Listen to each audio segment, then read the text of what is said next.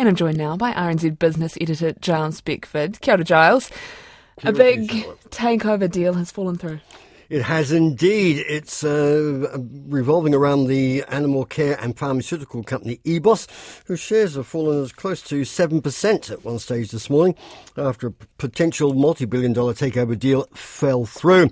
Australian media had speculated Ebos, which has the Animates retail chain in its stable, was set to pay close to 4 billion New Zealand dollars for the Australian pet care company Green Cross. It's not the case. Anand Zaki explains. As soon as the media speculation surfaced last week, Ebos was put on a trading halt, but it gave nothing away about what it was looking to buy. The rumours were that Green Cross, which Ebos had tried to buy 8 years ago, was the target, and that it would lead to a $2 billion capital raising to part pay for the deal. But this morning Ebos confirmed it had been in talks over an unnamed strategic acquisition in the animal care sector, but says no deal could be done and talks are over. But it's reported the business is trading well 4 months into the new financial year, with underlying earnings up nearly 9% and revenue up 8%. And the flow of company earnings reports continues today, and we have aged care provider Oceania Healthcare, a large first half net profit reflecting a gain in the value of its portfolio, but otherwise little has changed. Gains saw the company's profit more than triple to $35.2 million, with the value of its properties rising 6% to $2.7 billion. Stripping out the one-off gains, the underlying profit $27.4 million. That was marginally down on last year, although revenue was up 8%. Oceania's chief executive, Brent Patterson, says the decision not to pay an interim dividend will allow it to cut debts and reinvest in growth. The reality is that the directors will consider sort of the general market. We're seeing really strong confidence in terms of our new sale and resale volumes, so we hope that that continues. And we'll just be looking at the broader macroeconomic conditions as part of that consideration. We're mindful that as we sit here today, we're one of the higher geared in the sector, and we want to do something about that, obviously. Brent Patterson says sales volumes have picked up, particularly in regional locations outside of Auckland. Another one to report this morning was Turner's Automotive, the second-hand car dealer, and its strong growth in used car sales have led to a better half-year result. Profit up 8% to $18.5 million, revenue rising 16% to nearly $214 million. A large part of that was driven by automotive revenue. Higher interest rates have meant its margins have been squeezed, although the company says that's now stabilised, and arrears in payments are up. It says that they are off an historic low. Chief Executive Todd Hunter says Turners is growing its market share as the number of dealerships around the country continues to fall. We're almost at sort of 10% market share of the New Zealand market, and we're very confident that we'll sort of break through that 10% barrier sort of, in the reasonably near term with our sort of branch expansion plans falling into place. But it's sort of the combination of the very strong brand we've got at Turners. We've got a great team of people that are highly engaged. We've done a lot of work around our sort of sourcing capability. We're buying a lot of cars off New Zealanders. Turners has reaffirmed that its full-year guidance for the current year will be ahead of the profit it's just reported. Retirement village operators will be put under financial pressure, and some may even go out of business if they're forced to pay money owed to departing residents quickly.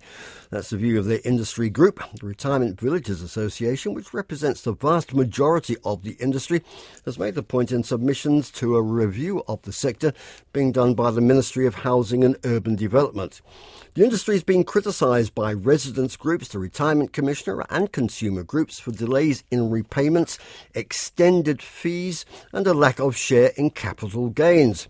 The association's executive director, John Collins, says it's ready for some changes, but not mandatory repayments, which would deter lenders and threaten small operators. If we were to lose those villages, then quite clearly the choice for residents is going to be substantially reduced, and all the costs will increase because quite clearly you can't have a line of credit for free. That comes at a cost, and the work which we've done with PwC and others indicates that cost can be anything up to $2 million per village annually, and that cost would have to be then be borne by residents.